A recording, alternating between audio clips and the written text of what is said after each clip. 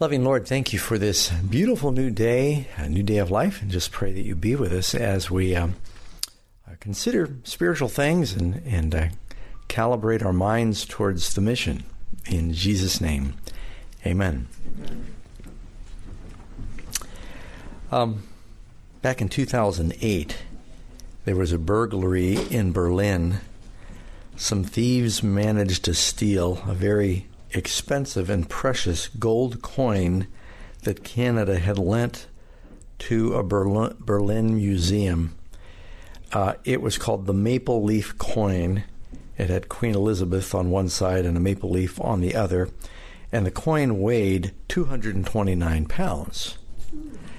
And they're still not sure how these four thieves were able to get this coin out of the building, down a ladder, across the street, across some railroad tracks, into a getaway car.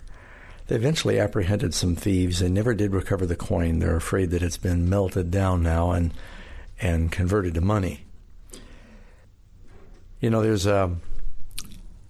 we have a gold rush in America. I don't know if you know that in Australia they had a gold rush also. Matter of fact, the largest gold nugget ever found was found in Australia, and it weighed 173 pounds, like one gold nugget. They turned it up with a wagon wheel by accident. And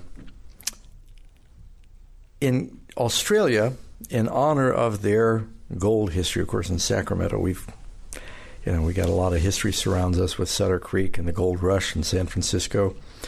I think the first gold up here was found actually on Sutter's Mill, if I'm not mistaken.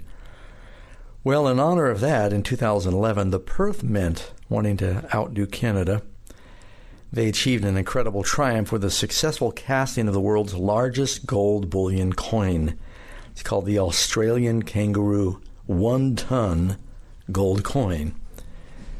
And it tips the scales. It's 99.99% pure gold, and this colossal coin is 31 inches around and 4 inches thick. And it's worth 50 million Australian dollars. Depending on the economy, their dollar's worth less than ours now, but that's the biggest coin in the world. It's not the most valuable coin necessarily in the world. For coin collectors, one of the most valuable coins, well, there's a few, that depends on what auctioneers or what people will pay at an auction. For more than 100 years, one of the most valuable coins in America has been an 1804 silver dollar. It's known as the king of U.S. coins. The coin is dated in 1804, but actually it wasn't made until 1834, which is one reason it's so rare.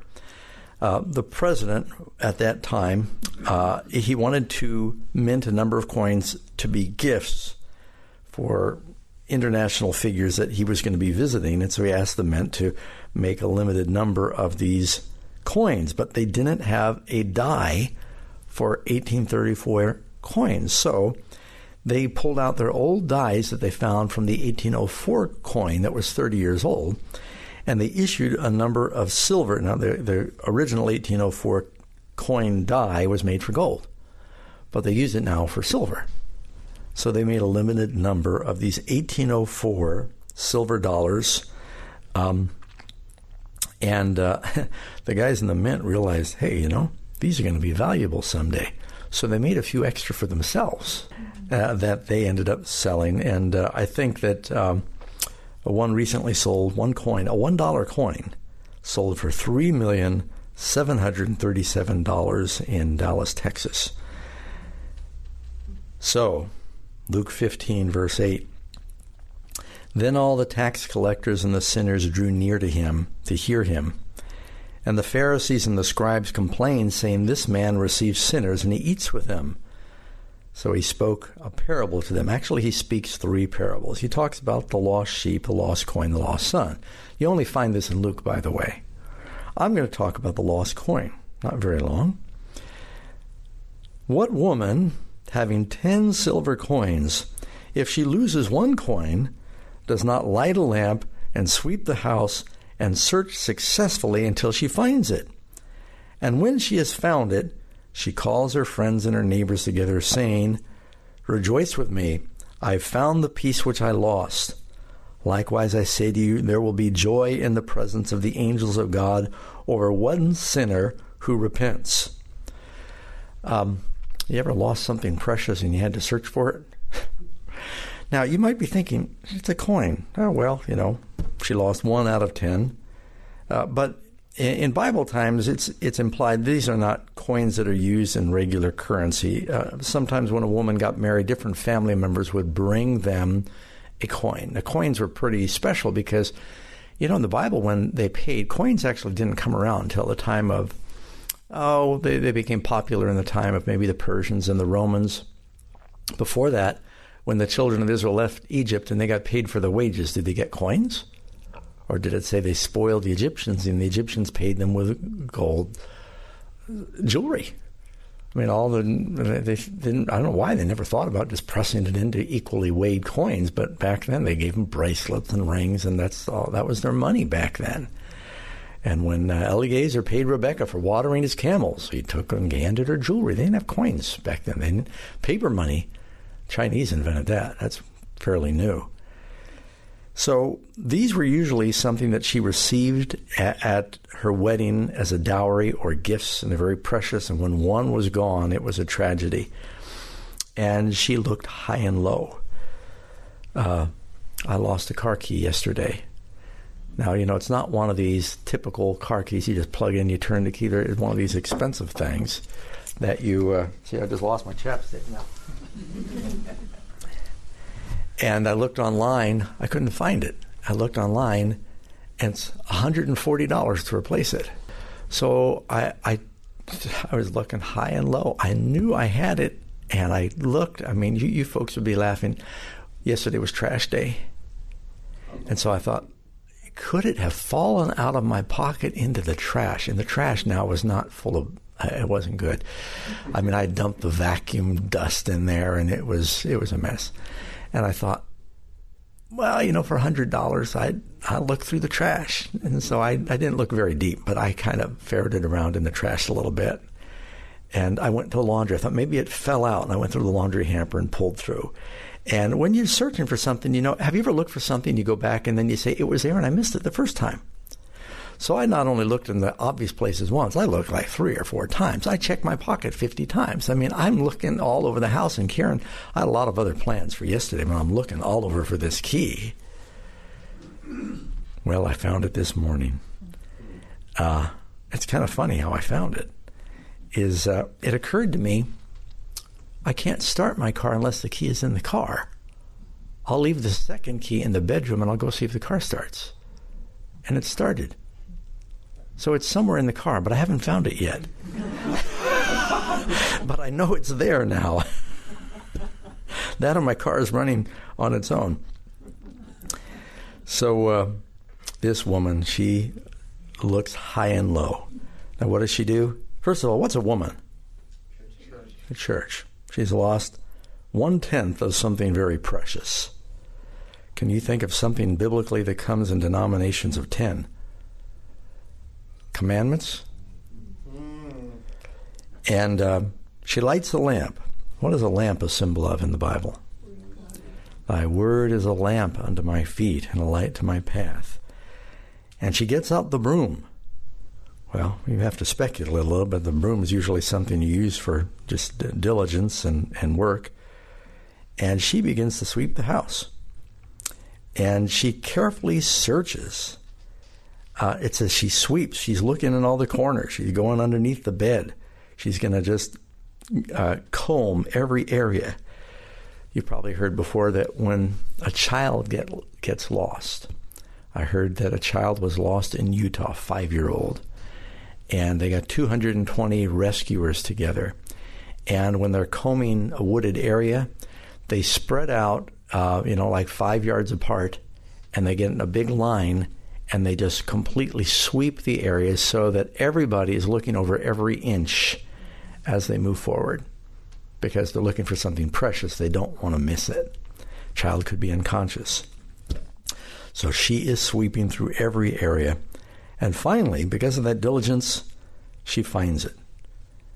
And what does she do? She calls her friends and neighbors. Now, if I said, hey, guys, I lost a dime out of $1, we're going to have a party, come over and celebrate. You think, oh, what's wrong with Doug? Matter of fact, I can't understand. If you've got 100 sheep and I lose one and I find it, I probably want to throw a party. But back then, that was really precious to them. And so this woman, all her friends know that she's looking and she's anxious. And this is something from her wedding. And she calls them all together and she rejoices.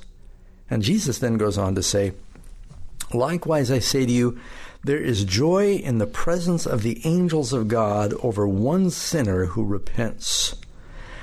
Now, when you think about why you came to work this morning, did you ever think, I came to make the angels sing? One of my big fears, you've heard me say it many times, is that we should ever forget. I was watching a Memorial Day special on PBS yesterday, and they were interviewing some of the few remaining Pearl Harbor survivors. And they said, we're so afraid that people are going to forget what happened back then and that America's going to become lax again. We were caught off guard. And, I think there's a danger that we can forget as a church sometimes why we do what we do.